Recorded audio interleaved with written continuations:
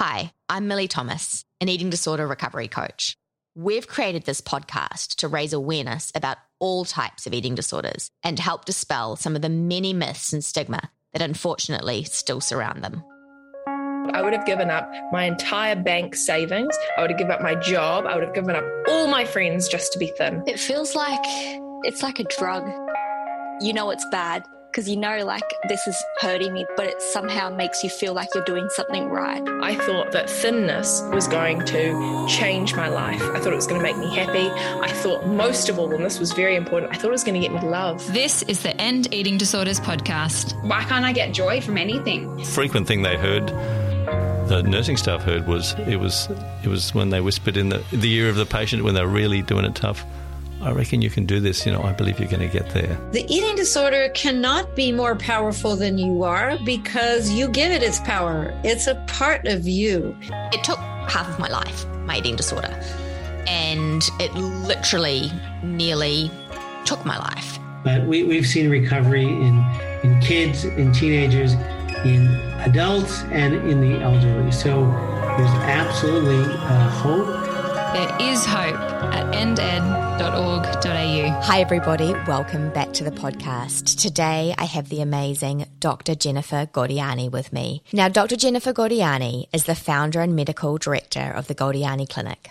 Board certified in internal medicine, she completed her undergraduate degree at Harvard, medical school at Boston University School of Medicine, and her internal medicine residency at Chief Residency at Yale. Dr. Gaudiani served as the medical director at the Acute Centre for Eating Disorders, the top hospital program in the country for critically ill adults with anorexia nervosa, prior to founding the Gaudiani Clinic. The Gaudiani Clinic is a Denver-based outpatient medical clinic dedicated to people with eating disorders and disordered eating, which is a weight-inclusive setting that embraces treating people of all shapes, sizes, ages, and genders. The Gaudiani Clinic is licensed to practice in over 35 US states via telemedicine and offers international professional consultation and education. Dr. Gaudiani has lectured nationally and internationally, is widely published in the scientific literature as well as on blogs, is a fellow of the Academy for Eating Disorders, and is a recent former member of the editorial board of the International Journal of Eating Disorders and the Academy for Eating Disorders Medical Care Standards Committee. Dr. Gaudiani's first book, Sick Enough, A Guide to the Medical Complications of Eating Disorders, is available on Amazon and is currently being translated into 4 other languages. You are truly incredible. Oh, Millie, thank you so much. It's really an amazing delight to be here with you, and you yourself are incredible. Thank you. I really appreciate your kind words. I think that there is something about working in the eating disorder space, isn't there, where you are in it because you're passionate about it, and we're all working together to try and make the biggest difference that we possibly can. And it's like we're this tribe working towards this common goal. And so it's always wonderful to connect with others who are on that journey too. Now, I would love to ask you, what made you decide to specialize in eating disorders? Why are you so passionate about them? Yeah, that's a lovely question. And having been an English major whose focus was close reading poetry in college, despite the fact that I took my pre-meds, they were so hard for me. So I really value the value of a narrative and a story. So my story goes something like this. I'm the oldest of 3 girls. I grew up in California. When I went off to college and went to medical school, my sister arrived at college in the same town and had developed an eating disorder. She's been very generous about allowing me to share that she is my inspiration. And I didn't know anything about eating disorders. I only knew that I loved her unconditionally, and that was unlikely to be sufficient. And so I loved her through her years of her eating disorder as she sought really good professional care, and she became fully recovered by her mid-20s. I had no idea that I was ever going to be an eating disorder physician, but her story stuck deeply in my heart. And we had a close family friend as well with type 1 diabetes and a concurrent eating disorder, which we didn't even have a language for back then, whose experience in the medical system was horrendous from the time she was a child because A, she had no voice, and B, when she did try to express, I'm having trouble managing my insulin properly because I'm worried about my weight. Usually, the older white endocrinologist would metaphorically pat her on the head and say, let's just get those glucoses under control first. And as I did my training and had those two particular loved ones in my heart, I realized I very much wanted to do things differently. And I wanted to bring my love of communication, my love of the story, my complete nerdy passion for the whole human, and hope that patients could bring to me their expertise about their body and their story, and that I would bring to them what I think I know about medicine. And together we could negotiate a way forward that they felt they could consent to in whatever disease we were treating. So that was really what I emerged from my training with. And then I ended up at the inner city teaching hospital for the University of Colorado when I moved to Colorado with my husband. And unbeknownst to me, that housed the United States top medical stabilization program for critically ill adults with anorexia nervosa. And so when the opportunity came to help grow and run it, I immediately volunteered. I was pregnant at the time with my second daughter. And it changed my life because this was my patient group. I fell in love with my patients. I loved the medicine. I loved the whole personness of it and the mind-body connection, the ability to bring my fierce feminism into it and to be able to teach others. So it was really an amazing opportunity for me that I'm so grateful for. And in 2016, I left for a variety of reasons, among them that I wanted to have a longer relationship with my patients. In the hospital, where I controlled everything, I would know them for 2 weeks, and then they'd move on to eating disorder levels of care. I wanted to know them through all of the chapters of their lives and watch that story unfurl. And so I took a terrifying leap because I was in a very stable job with a stable salary and a stable reputation. And I had never been an outpatient physician. And I founded the clinic with a bunch of truly badass women. And we built it from the ground up. We thought, what do we want to do here? How can we do this differently? Because all of my patients, so many of my patients in the earlier years had told me the harm they had come to at the hands of the medical system, whether it was ignorance of the problem, invalidation, minimization, reinforcement of the eating disorder, denial of severity of disease, engagement with diet culture that left people invisible. And so I thought, how can I create not only a workspace in which people feel they can give of themselves ultra passionately to this work and walk out the door at the end of the day and sustain and recharge themselves as whole humans, but also how can I help provide a different kind of medical care in concert with an outpatient multidisciplinary eating disorder team such that things can change. And we set forth, we did a million things wrong. I continue to make mistakes all the time. And I really try to be super forthright about that because in my power and privilege, I think it's really helpful to be like, so I'll say to my team, oh, I fucked up. I'll say to my patient, oh, you know what? I fucked up. I'm so sorry. Let me try to repair this with you. Let me think about the system that allowed me to fuck up and let me own it. It's not a matter of falling on my sword. It's a matter of saying, I am never going to be so quote unquote all powerful that I won't immediately own up to when I make a mistake because that's how I'm going to get better. We did that, and in the process, I realized that I needed to learn a ton more about internalized size bias, about social justice, intersectionality, and weight inclusivity.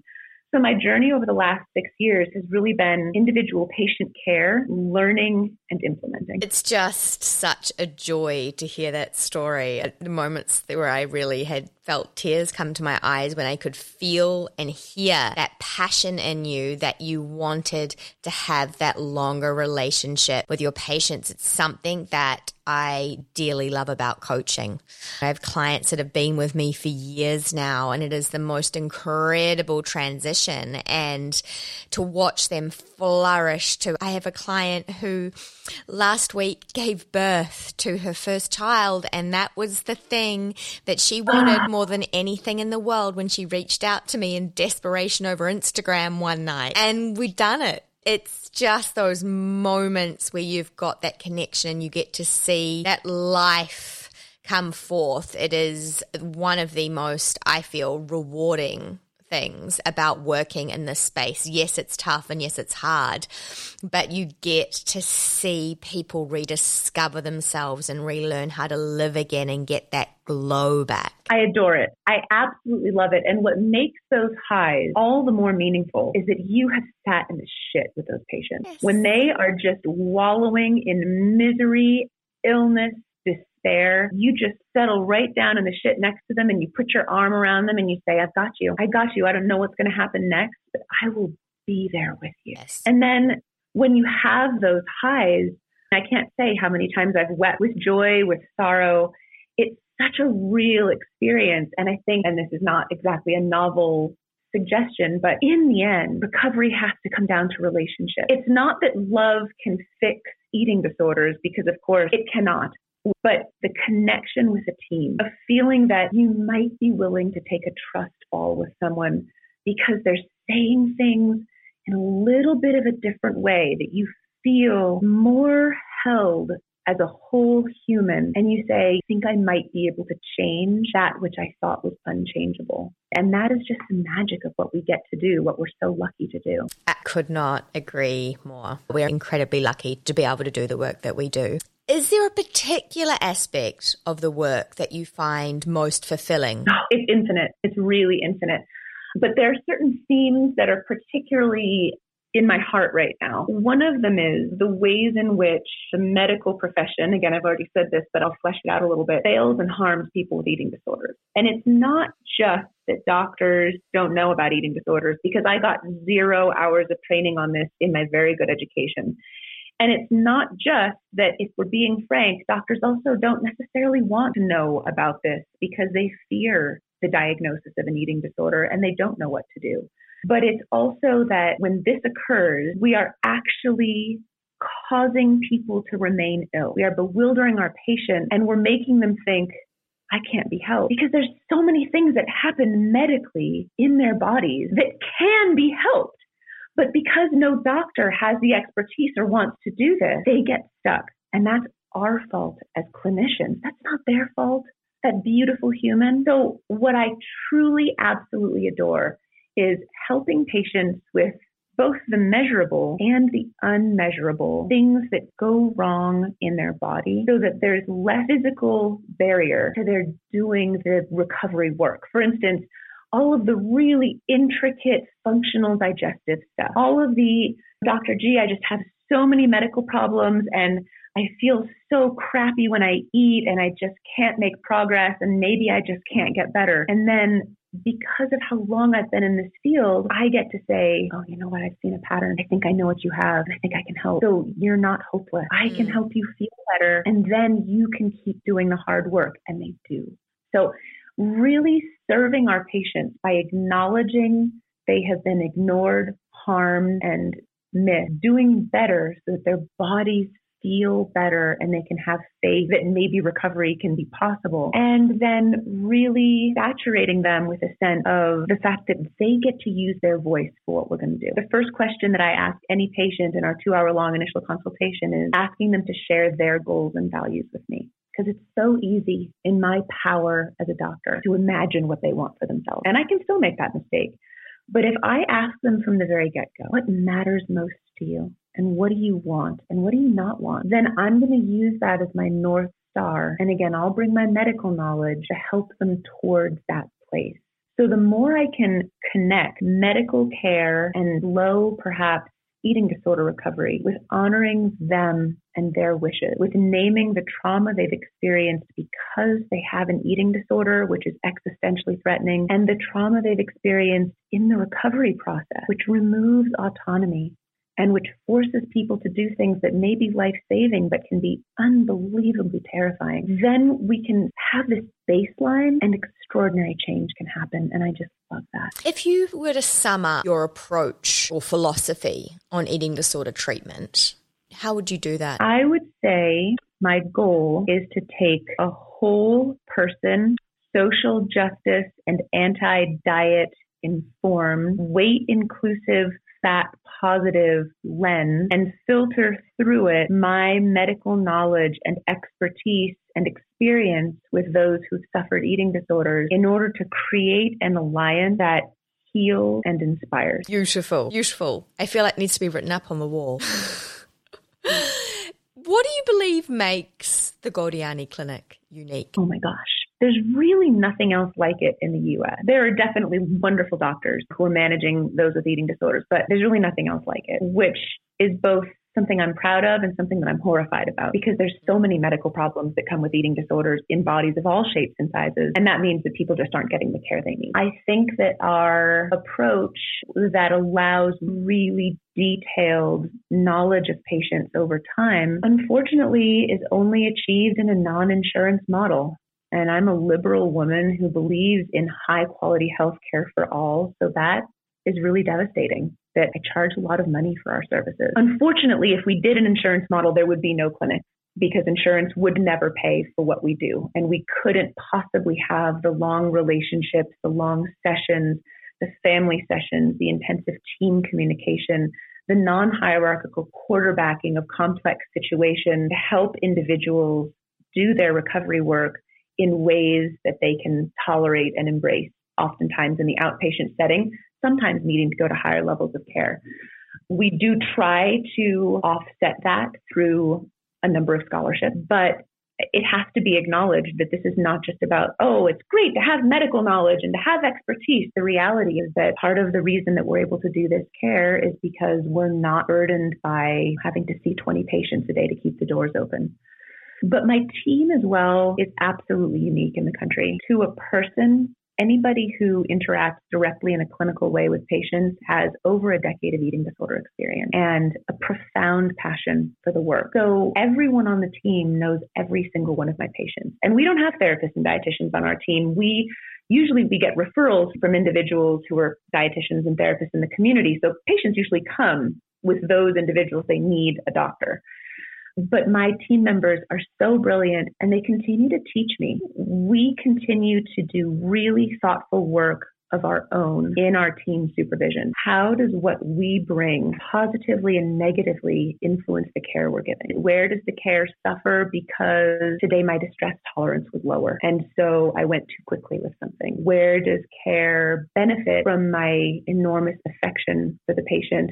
And where does my enormous affection for the patient sometimes lead me to be too permissive of a tough situation that's evolving? So we try to be incredibly humble and thoughtful and always recognize we need and want to learn more. You spoke before about family sessions. It's something that I'm incredibly passionate about, having the parents, carers, loved ones incorporated into the treatment process. So how do you do that? Oh, it's wonderful. And it's really unique to each individual family. I see patients, I've probably seen patients at this point from ages 11 to 73. And so the family dynamics of who people bring along with them as my patient can be completely different. I believe wholeheartedly, anytime a patient is willing to bring their family in, how can we communicate by email? Can we invite them into sessions? Can we remind them what a precious part they are of their child, partner, sister, brother, grandchild life? And with my patients, there are times when patients will say, this is really hard. I'm really frustrated. My mom said this. My mom is goosing me about my weight again. And we know without a question that families do not cause eating disorders. And we also know that there are factors that can help or can hinder a recovery process, and that families can really learn over the course of a recovery how they can show up in ways that help heal themselves and help heal their loved one. But in those moments, what I've learned to say through doing a little bit of emotion-focused family therapy training, really just to become a better mom and a better clinician, not because I do therapy ever, is to lead with, for instance, your mom loves you so much. Your mom loves you more than you can possibly imagine. And it sounds like last night she said something that wasn't as helpful. But to remind them of that incredibly strong love bond that is there, even when the way it shows isn't to the place that a patient might want. It's so important. I'm constantly doing that as a coach as well, because I know my own mum for many, many years took care of me. And of course, there were moments where she didn't quite say the right thing. But at the end of the day, that love and that hope that our families hold for us when we are in the absolute depths of despair is immeasurably valuable. And I think sometimes when we are in the depths of the eating disorder with that tunnel vision, we can take it for granted. And so it's so important to be reminded of how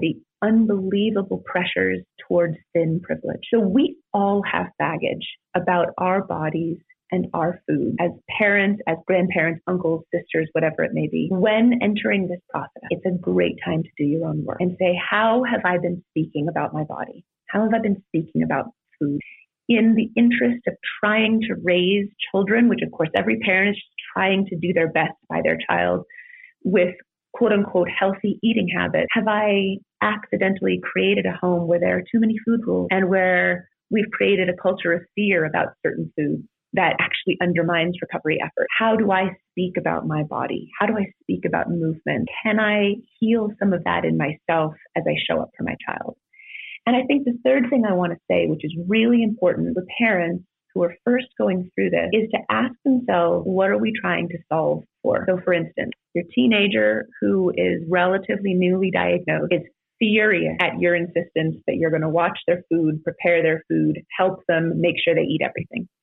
And the teenager may say, how dare you impede on my independence? This is ridiculous. This is not what a parent should be doing when someone is my age. I can't bear it. How dare you? And so the parent might reasonably say, oh, you're right. I don't want to do this to you. You don't want it done to you. Oh, do we have to? Like, is there another way? But actually, we might say, what are we solving for here? And the parent might say to their loved one, my darling, if what you're solving for is for me not to hound you, I want that too. You eat all your food in a timely manner without my goading you, and I won't have hounded you. If that's what you're solving for, there's a very easy solution to this. It's you doing the work with my loving support and not resisting and making me push you. If what you're actually trying to do, though, is wear me out to the point where I give in to your eating disorder, that is never going to happen because I love you too much and I'm going to sit here and do this with you until you're recovered. Those are such fabulous tips. And I know that there will be many listeners out there who've been furiously writing them down.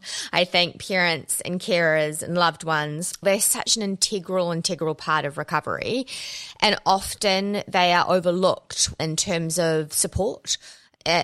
Worldwide, I think there needs to be more community support groups out there, more resources, and it's definitely something that I'm incredibly passionate about trying to create more of here in Australia. Now, all too often in Australia, we see people relapse because of the lack of continuum of care post-treatment as they transition to either a different level of care or back into the community. What is your process for this at the Gaudiani Clinic? Yeah, that's a great question. We see this in the U.S. as well. And we know that eating disorders by their nature are unlikely to possess a linear, smooth recovery. There are going to be faults and stops and regressions, relapses, amazing times, challenging times. If we can anticipate that's going to be the reality of the recovery pattern, it's going to be chaos. It's going to be, as Brene Brown calls it, a street fight. It helps to set expectations, first of all.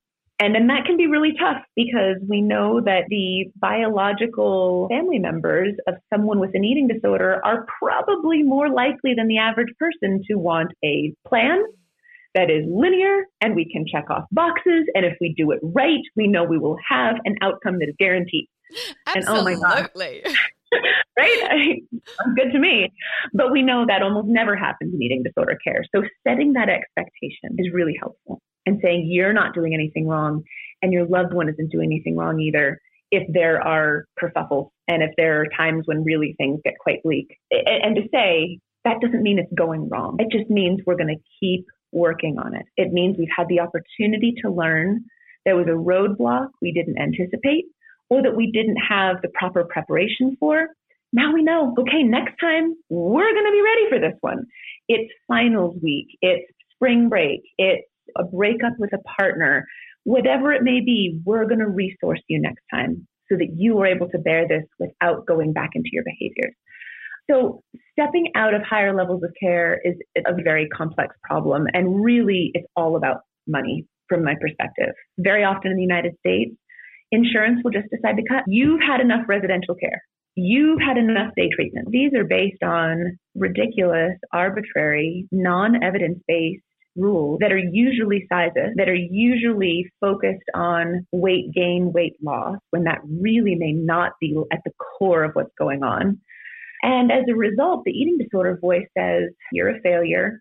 We're always going to have this. Insurance didn't think you were sick enough to get this treatment ongoing. I guess every time we make just a bit of progress, it's true, we lose our support, which is just so devastating. It's devastating for everyone involved. What I try to do when individuals begin in the outpatient setting with me is to set, if needed, clear guidelines by which we all know they'll need to step up to a higher level of care. Unless they come to me saying, I really want to go to a higher level of care. And then I'm like, okay, great, I've got you. I'll help you get to the right place. When they're stepping down, I really try to learn everything about the patient, their family, their social structure, their friends, what makes them tick, what motivates them, and use that to help them achieve what they want. And to set really clear criteria for what they need to do to remain outpatient. And very often, increasingly, I will try to find a coach for them, because that coach can be such a brilliant bridge from the surround sound care of day treatment or residential into the relative lonely wasteland of outpatient. And I think that's something I see as a coach all the time, is there are myriads of ways that coaches can be helpful, but that's such a valuable space that we can step into and help with that transition, because we are there 24/7. We're there to go, hang on a minute here, remember about this and remember about that and this goal and this boundary, and just gently guiding and walking that journey with them, because it can be such a really difficult one. Do you believe that having clinicians with lived experience on a treatment team is valuable? Oh, it's brilliant. I love it. I think that any stigma that ever existed around this should by now be completely obliterated by the unbelievably valuable nature of people with lived experience on a treatment team. To have the authenticity to say, I have lived something like this. I know how hard it is. I made different decisions one day at a time, and you can too. That carries enormous power. And what I'll often say to my patients is, as an apology, actually, I don't have lived experience. I do as a clinician with all of the beloved patients whose stories I've held in my heart over the years. I do as a sister, but I don't personally. And so I will acknowledge that to them. And I just think the world of having individuals with lived experience on the treatment team. Yes, and we have our dear friend and colleague, Carolyn, to thank for being the pioneer in that respect. Ever grateful for her work. She's amazing. Now, your book, Sick Enough, A Guide to the Medical Complications of Eating Disorders, is truly incredible. And I mean that in every sense of the word. And as I said to you prior to this interview, it's a book that I recommend to my parents and clients all the time. It's absolutely essential reading for anybody who has been touched by an eating disorder or wants to understand more about them. And as Jenny Schaefer said, this book is a lifesaver. I truly believe that it is. You've said that in writing it, you hope to establish that anyone with an eating disorder is sick enough to seek help. Now, was there a particular catalyst for you deciding to write it? Yes, there were a few. And as usual, the planets have to align in just a particular way for a big project like this to get off the ground.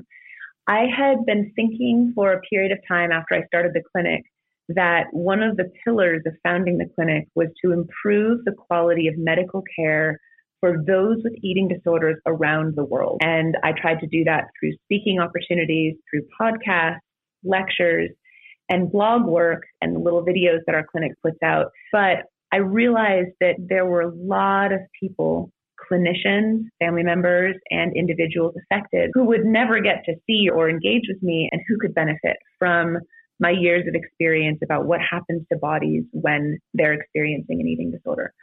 So I knew in the back of my mind that it had to be written.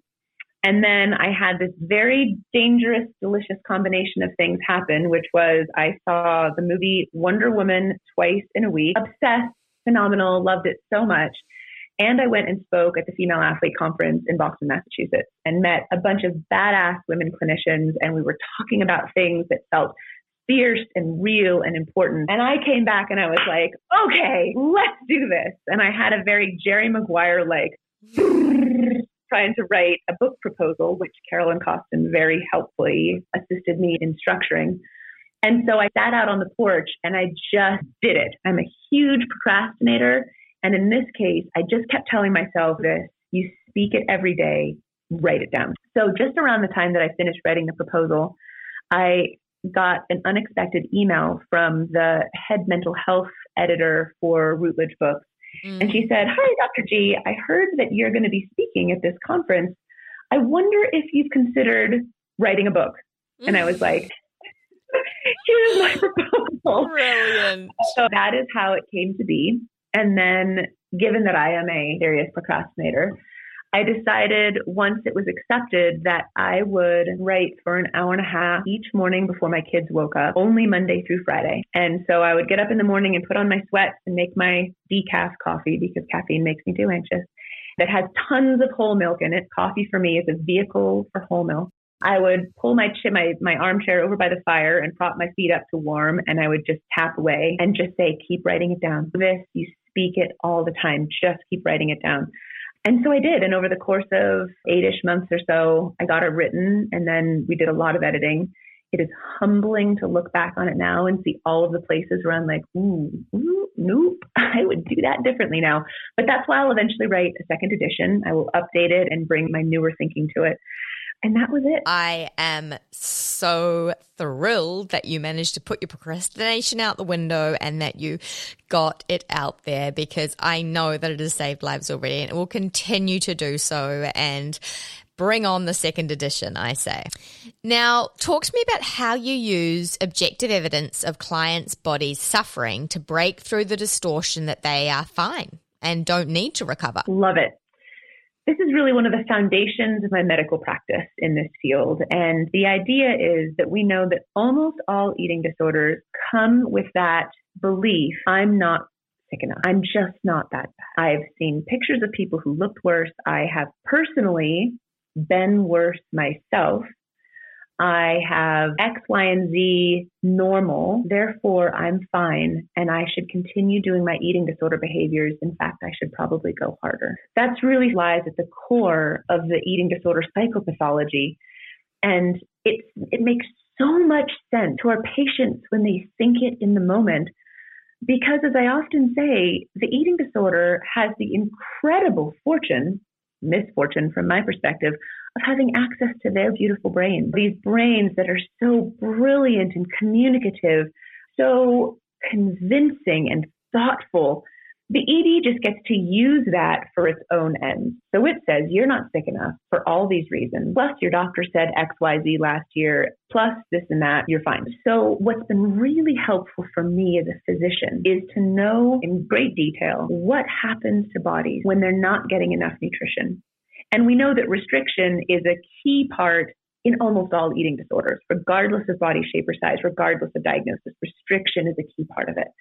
What happens to bodies when there's binging? What happens to bodies when there's purging? And over the years, I've come up with any number of ways on a physical exam, and even more importantly, through the narrative of listening to what they're experiencing in their body and knowing the questions to ask, to be able to then reframe back to the patient, here's why you're not fine. Here's why your body is, in fact, responding to the ravages of this eating disorder, and why there is urgency to us making changes. And I'll tell them any number of things, including you may find motivation in the days when your team and your family and your physician are most fearful. There is critical urgency. There's a critical finding, a critical lab or vital sign.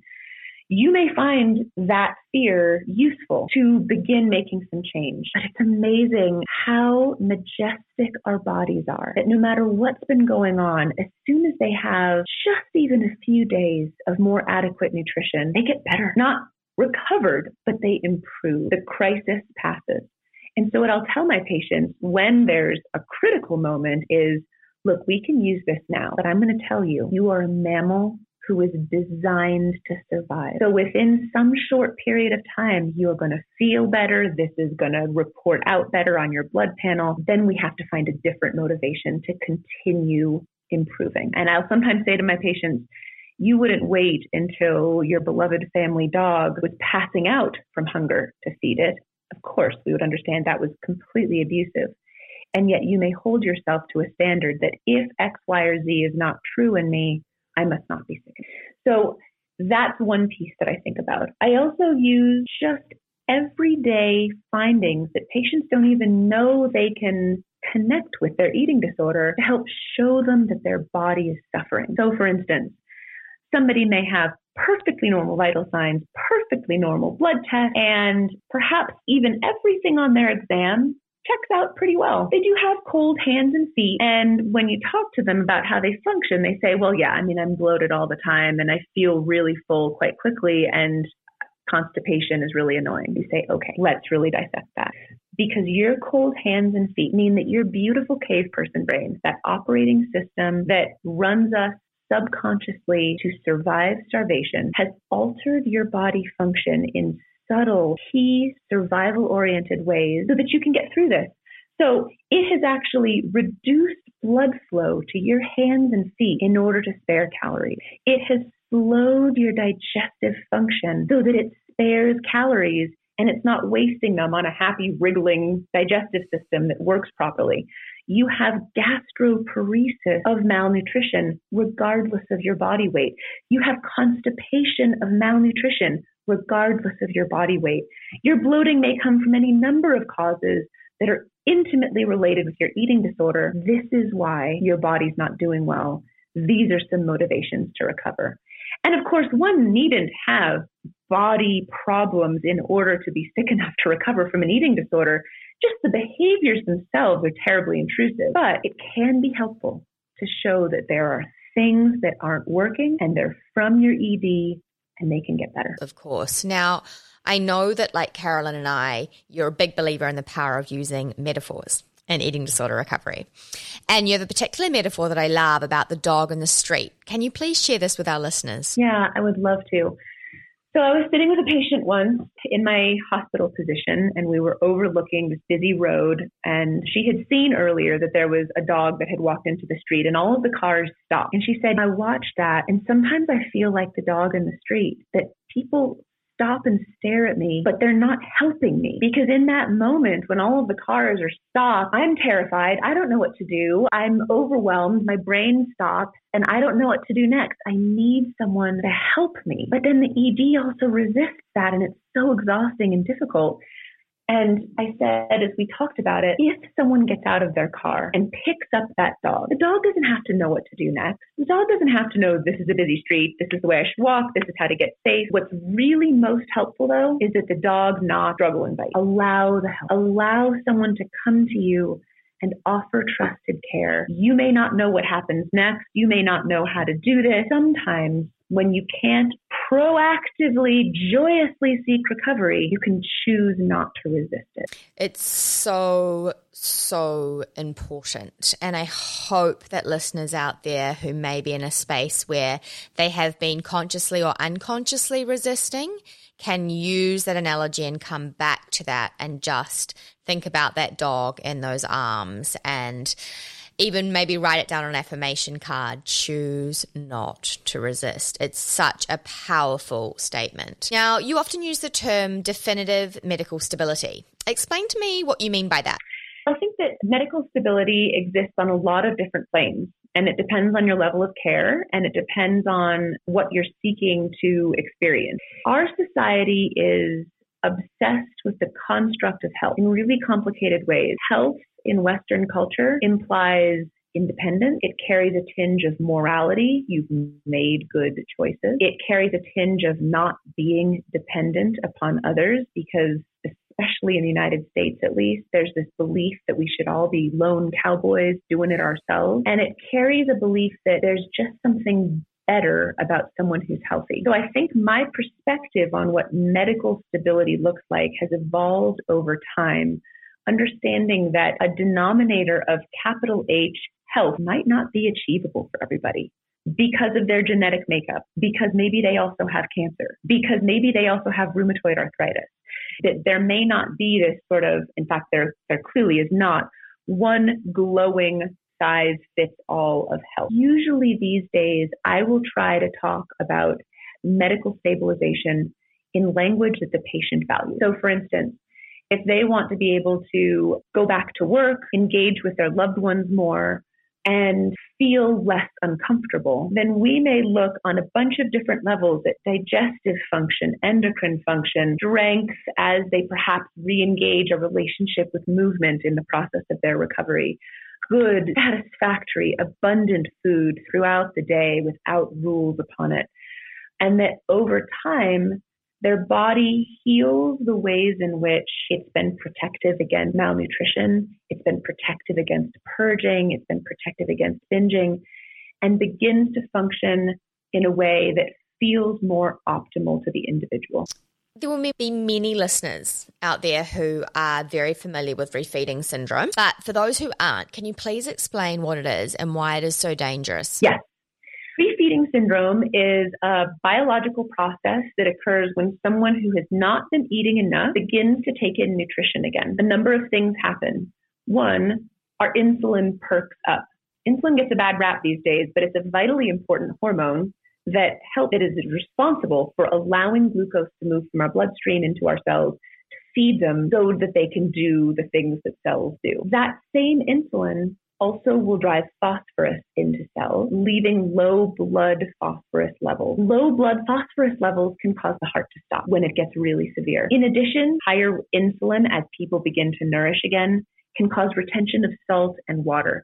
And so people can retain fluid in a way that's either triggering and uncomfortable all the way up to filling the lungs and filling the brain with fluid. Now, historically, we used to say that the way to fix or ameliorate the risk of refeeding syndrome was to start with very low calories and to very slowly increase them. We were wrong. We were actually wrong.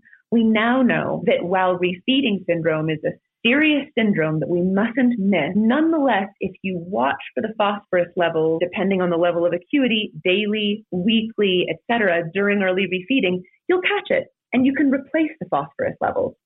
And as fluid accumulation occurs in some people, that can be managed and monitored. We now know that the underfeeding syndrome is actually more prevalent and in some ways more dangerous than the refeeding syndrome, where we were just not giving enough nutrition initially to those with particularly anorexia nervosa. And so we end up leaving brains and bodies in a state of distress and malnutrition too long. We now know you should start calories higher and increase faster in order to get that body what it needs. Let's talk about purging. From a medical perspective, how does it affect the body and what is the risk of these physical effects becoming irreversible over time? Yeah, purging can happen in one of typically three ways, either through vomiting, through laxative abuse, which causes diarrhea, or through diuretic abuse, which causes excessive urine output. Some people also consider exercise to be a means of purging as far as compensatory caloric burn. I don't tend to. The physiology is quite different, and exercise is not for calorie burning. Focused on the first three that I talked about, dehydration is a huge problem, and shifts in electrolytes, especially low potassium, which can cause muscle cramps and the heart to stop, or low sodium, as there's an imbalance of salt and water in the blood, sometimes low phosphorus and magnesium as well. The things to watch for on the lab panel for somebody who's purging include the bicarbonate level that's risen, usually above 30. I think the units are the same in Australia, I'm not sure. And a potassium that's fallen quite low. Not only is the act of purging medically dangerous, but the act of stopping purging can be medically complicated too. Because when someone's been purging for a very long time, their cave person brain says, I'll save you. You must be dying of dehydration in the desert. We'll make sure to produce excess amount of a hormone that if we come upon an oasis that has salt and water, we'll hold on to those because they're life-saving and they may not come again for a period of time. And so in fact, people who purge chronically will overproduce the hormone aldosterone, which is produced by the adrenal glands that sit like little baseball caps on top of the kidneys. And aldosterone causes a couple of really important things to happen when it's overproduced. It can cause severe rebound swelling or fluid retention when someone stops purging and just doesn't even get IV fluids, but just begins to eat and drink properly. People's bodies can change overnight in terrifying ways that are sometimes also medically complicated. And when that happens, the eating disorder goes, I told you that if we changed anything, it would be so unsafe. This is completely dangerous. Go back to what you were doing. We are a hopeless case. But in fact, if you watch for this syndrome, which is called pseudo-Bartter syndrome, it can be treated and you can anticipate it with the patient. Hey, I wonder if when you stop purging, you get really swollen and freak out and your cheeks get really swollen too. Oh, I can help that. Here's what we're going to do. We're going to use a hormone blocker called spironolactone. It's a very old, very cheap medication. When we block that hormone, we can really reduce the amount of swelling that you get. We can replace potassium. It's going to help your tummy work better. Your digestion will work better. We can help those parotid glands in your cheeks become less swollen, which will be less triggering as well. And if you hang in there with me and not purge and gently rehydrate and move forward in recovery, this is going to heal. Things that don't heal can include dental damage. Really, oftentimes people spend enormous amounts of money replacing and fixing teeth after years of acid damage. Almost everything else can heal completely, though. I will say that those who abuse laxatives have the hardest time coming off of them because unlike the other two means of purging, the pseudo-Barter syndrome from laxative abuse is so severe that people can potentially expect a year of excessive fluid retention, even when they're doing everything recovery-oriented and the clinician is doing everything they can properly medically. It's very tough, and you have to really just resource them to sit with that, recognize it will heal. Do not abuse the laxatives. This is going to get better. I think often people aren't aware of the full extent of all of those effects. So thank you for explaining that so succinctly. In your book, you talk about the sponge metaphor and finding self-compassion. So for those listeners who haven't yet read your amazing book, can you share that with us? Yeah, absolutely. The sponge metaphor it has to do with outpatient medicine as well. I think that I used it more in my inpatient work. Essentially, when someone is purging, they're going around life like a hard, dry sponge, like you've gone on holiday for a week and you come back and it's just a brick. And when they begin to renourish, stop purging, hydrate properly, what we don't want them to become is the sopping wet sponge that you can wring out, and that's a fluid overload model. What we want to do is help them gently rehydrate and medically properly support their pseudo-Barter syndrome so that they just become a soft, pliant sponge. And you can't squeeze any extra out of it, but it's a soft, pliant sponge. Now, it's worth saying that for people who are exquisitely sensitive to the most minute change in body, the difference in appearance and feel between a hard, dry sponge and a soft, pliant sponge is very meaningful. So I will let my patients know this is going to be a shit show. Just properly rehydrating may change your weight a lot. It may change the appearance of your body a lot. Even when there's no excessive fluid, hang in there. You cannot live life as the raisin version of yourself. So this is going to happen. It's a question of how we can make it happen without making you the sopping sponge, and if you're tolerating the distress without the ED saying it's all from the food you've eaten. No, it's just from rehydrating. And the self-compassion story I think you're referring to is something that I learned from the brilliant Dr. Kim McCallum, psychiatrist who's been a dear friend for many years. She spoke at a conference about a self-compassion exercise, which I continue to use to this day. She said, let's say that you have an experience that normally you would speak to yourself very critically about. Oh, that was so stupid. I shouldn't have said that. That's really embarrassing. I feel so ashamed. And instead, let's label that experience painful. That was a painful experience for me because I questioned what I said afterwards and I wasn't sure if it had done the right thing. Once you label it painful, that core of self-compassion that lives within all of us has a greater tendency to be able to wrap its arms around you and say, I'm sorry, that was hard. And to give yourself that kindness and not further torture yourself with meanness or self-criticism, but just acknowledge that was really painful. And it just gives us a bit more space to be kind. I think self-compassion is such a key piece of recovery, and it's so important to learn how to cultivate that within ourselves when, especially if you've been in that eating disorder mind for so many years, often there's very, very little self-compassion left, and it takes a while to build it up, but it's an important piece of the puzzle. Now, I know that your views on exercise during recovery have changed in more recent years. Tell me more about this. I used to believe in the all-knowing wisdom of an inpatient doctor who controlled everything for the first 2 weeks of a patient's recovery, that exercise was a privilege of full recovery. How wrong I was.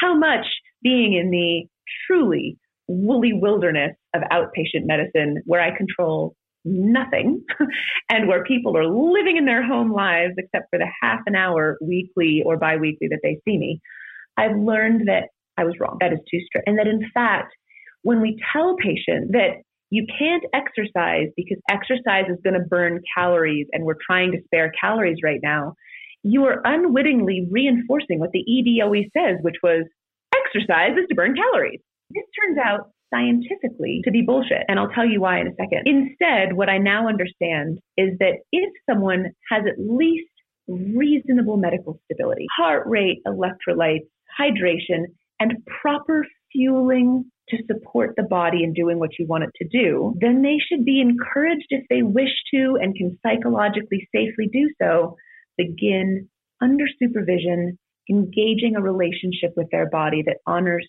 strength, ability, and the joy of doing things in the world.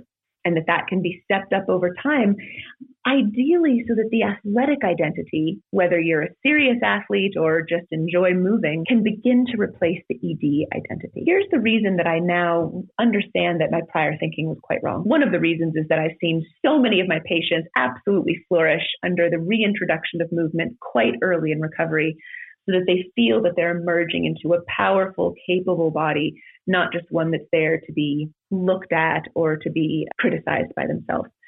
But the science behind it is fascinating.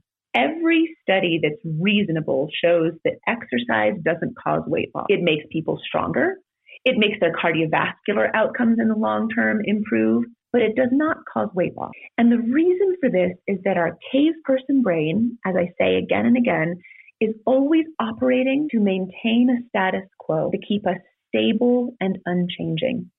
And so we found some fascinating science now behind this, where, for instance, a nomadic tribe had very sophisticated metabolic measurements done. And the scientists were a bunch of folks who thought, in a very diet culturally way, we're going to show those quote unquote couch potatoes that if you really move a lot, you need lots more calories and burn lots more. Well, to their shock, they found that in measuring the metabolism of these individuals who walk miles upon miles a day, their metabolic rate was identical to that of a quote unquote couch potato. And the reason is this: our cave person brain modulates our very dynamic metabolism to save calories. So these people walk miles and miles a day, and their metabolism has shifted to need fewer calories. They're not burning more. We are not systems of calories in, calories out. The calorie itself was come up with by a scientist who took a known quantity of a nutrient and incinerated it until it was charcoal and said that is the energy content of this nutritional item. Well, I hate to tell you, but we do not incinerate our food. We do not shit charcoal. This is just not how people work. And the reality is that when we eat too little, our metabolism falls to protect us and save. So we need fewer calories. So I cannot tell you how many times I've seen a patient who says, I'm eating X number of calories a day and my weight isn't changing, so clearly I can't eat more. And I say, nope, wrong science. When you eat more, your metabolism will speed up again to keep you stable. So if you eat less, your metabolism falls. If you eat more, your metabolism rises. Now, in either super extreme over time, you're probably going to see some changes in weight, but not in everybody. I can't tell you how many patients I have with normal weight anorexia who purely restrict and their weight continues to rise. So calories in, calories out is bullshit. It is mechanistic. It is scientifically untrue. And exercise is not for burning calories. It's for getting strong. I love it. We don't shit charcoal. I'll remember that. Love it. Perfect. Now, gut issues are something that many people, including myself, struggle with during and after recovering from an eating disorder. Often the intensity of these symptoms can be really debilitating, and getting a concise diagnosis and treatment plan can be very difficult. What would be your advice for people who are currently navigating this? That's a great question. I think it's to give an enormous amount of compassion, to give validation. It's very common for doctors who have not worked on their own distress intolerance to minimize someone's experience by means of taking themselves off the hook instead of witnessing and walking with. So the patient says, I'm exhausted, I can't bear it, I can't stand this anymore, this is too much. And the doctor may say, well, why are you complaining like this? Why aren't you just grateful that you've made any progress? If you're not going to have a good attitude, I don't know how we can manage this. And that's the kind of thing that throws somebody deeply into a shame spiral and undoes so much hard work. So the answer to that is, I love you. I see you. Is there something we can change in the treatment plan right now that might give you a moment to pause? For instance, as some people get further into their recovery process, again, regardless of body shape or size, they may find that trauma comes up more because they may have a brain that's less numb. And so the trauma thoughts are much more present. And now the eating disorder is battling the trauma because the numbness helps protect the person against the PTSD. So we might say, let plateau your eating recovery process here as long as you need to and do some trauma work. And once you feel you're equipped to bear an ongoing piece of work in your recovery, then let's stepwise engage that process. And so you really try to listen to the patient and continue to give them hope and positivity to try to counter their own perfectionistic tendency, because so many people with eating disorders are so accomplishment oriented. And they might come to you and say, I'm so upset right now because I didn't do X, Y, or Z, and I don't want to disappoint the team, and I'm really mad at myself. And you say, oh, wait, my darling. No, let's talk about the things you have bravely done, not focus on the ones you haven't done quite as we hoped or quite as you hoped. Let's focus on the positive, while honoring that the challenges are really hard. And I was just today speaking with one of my patients about one of the most exhausting things about recovery, and I'd love to hear if you agree with this. My patients have thus far, but I would be grateful for your thoughts, is that at a certain point, when you're really trying hard to recover, multiple times a day, you feel torn in two, and you feel you have profoundly disappointed an aspect of yourself after each meal. You have either profoundly disappointed the eating disorder by doing the recovery thing, or you have profoundly disappointed the recovery-oriented part of yourself by being incapable of completing, for instance. And so multiple times a day, you're experiencing a profound sense of disappointment, which for those who are accomplishment-oriented is horrifying and exhausting. Is that something that you have? Can completely resonate with that. I can take myself back. I mean, I've been fully recovered now for 6 years, but I can take myself back immediately and remember that. And it is exhausting. I think it is one of the hardest and most exhausting things I've ever done, recovering from an eating disorder. It is relentless. It is 24/7. And there is that constant battle between those two selves. And it's hard. But what I always say to my clients is that it is worth it. And you've got to keep going. I have Millie's 3 C's, which is conscious, consistent, commitment. And it's like you've got to consciously, consistently commit to that freedom that you absolutely deserve. And there'll be so many things thrown at you that make you want to falter, that make you want to turn back. But it's like that children's book, we're going on a bear hunt. You can't go over it. You can't go under it. You've got to go through it. And as you say, we've got to be there sitting in the shit with the clients going, we've got you, we see you, and we know that you can do this. And I think on that point, I would like to ask you, what would you say to people out there who've been written off by professionals, just as I was, written off as a lost cause, and have been told that the best that they can hope for is to learn to exist whilst managing their eating disorder? I would say that every person can recover from an eating disorder potentially. Everyone has the potential. And that as long as you have a spark of light in you to make change, even if day in and day out you're having a hard time doing the behaviors that are congruent with that spark, then people should show up and cheer you on. They should question, have you had the medical issues addressed? Have you had the trauma issues addressed? Have you had the comorbid psychiatric issues that people pretend aren't there because they're scared by anorexia? Have you had the ADHD, the OCD, the deep suicidal depression? Have those been addressed? Have we tried every possible thing in the book? Have we tried to start with a harm reduction strategy that you can imagine moving toward, and then subsequently ask, are you ready to take even more steps? Have we done everything we can from a sophisticated perspective to show up for you? I also want to hold space for the reality of the very, very few patients who truly cannot make change after a lifetime of trying, because they do exist and they must experience our compassion and our validation as well. Very few people fall into that category, but they do exist. And I don't want their voices to be silent. Of course, it's really important to hold space for that. But I love that you truly believe that everybody has that little spark inside. And if we are able to harness that in such a way and be supported, full recovery is possible, which I think it's so important for people to hear that, when so often in the medical fraternity, that is not what is said. As a clinician, what do you hold hope for in terms of the future of eating disorder treatment? The thing that I feel most hopeful about and want to continue to foster and propagate is a more weight-inclusive perspective among treaters. Even as recently as 10 years ago, it was not uncommon for dietitians and therapists to respond to someone saying, I don't want to get fat, by saying, don't worry, you won't. Very harmful, because it stigmatizes the fact that some bodies are going to end up bigger and some bodies are going to end up smaller, because body diversity is real and beautiful. So I have really been heartened to learn myself and to see, at least amongst the dietitians and therapists in the ED world, much more of a health at every size, weight inclusive philosophy emerging. It is necessary.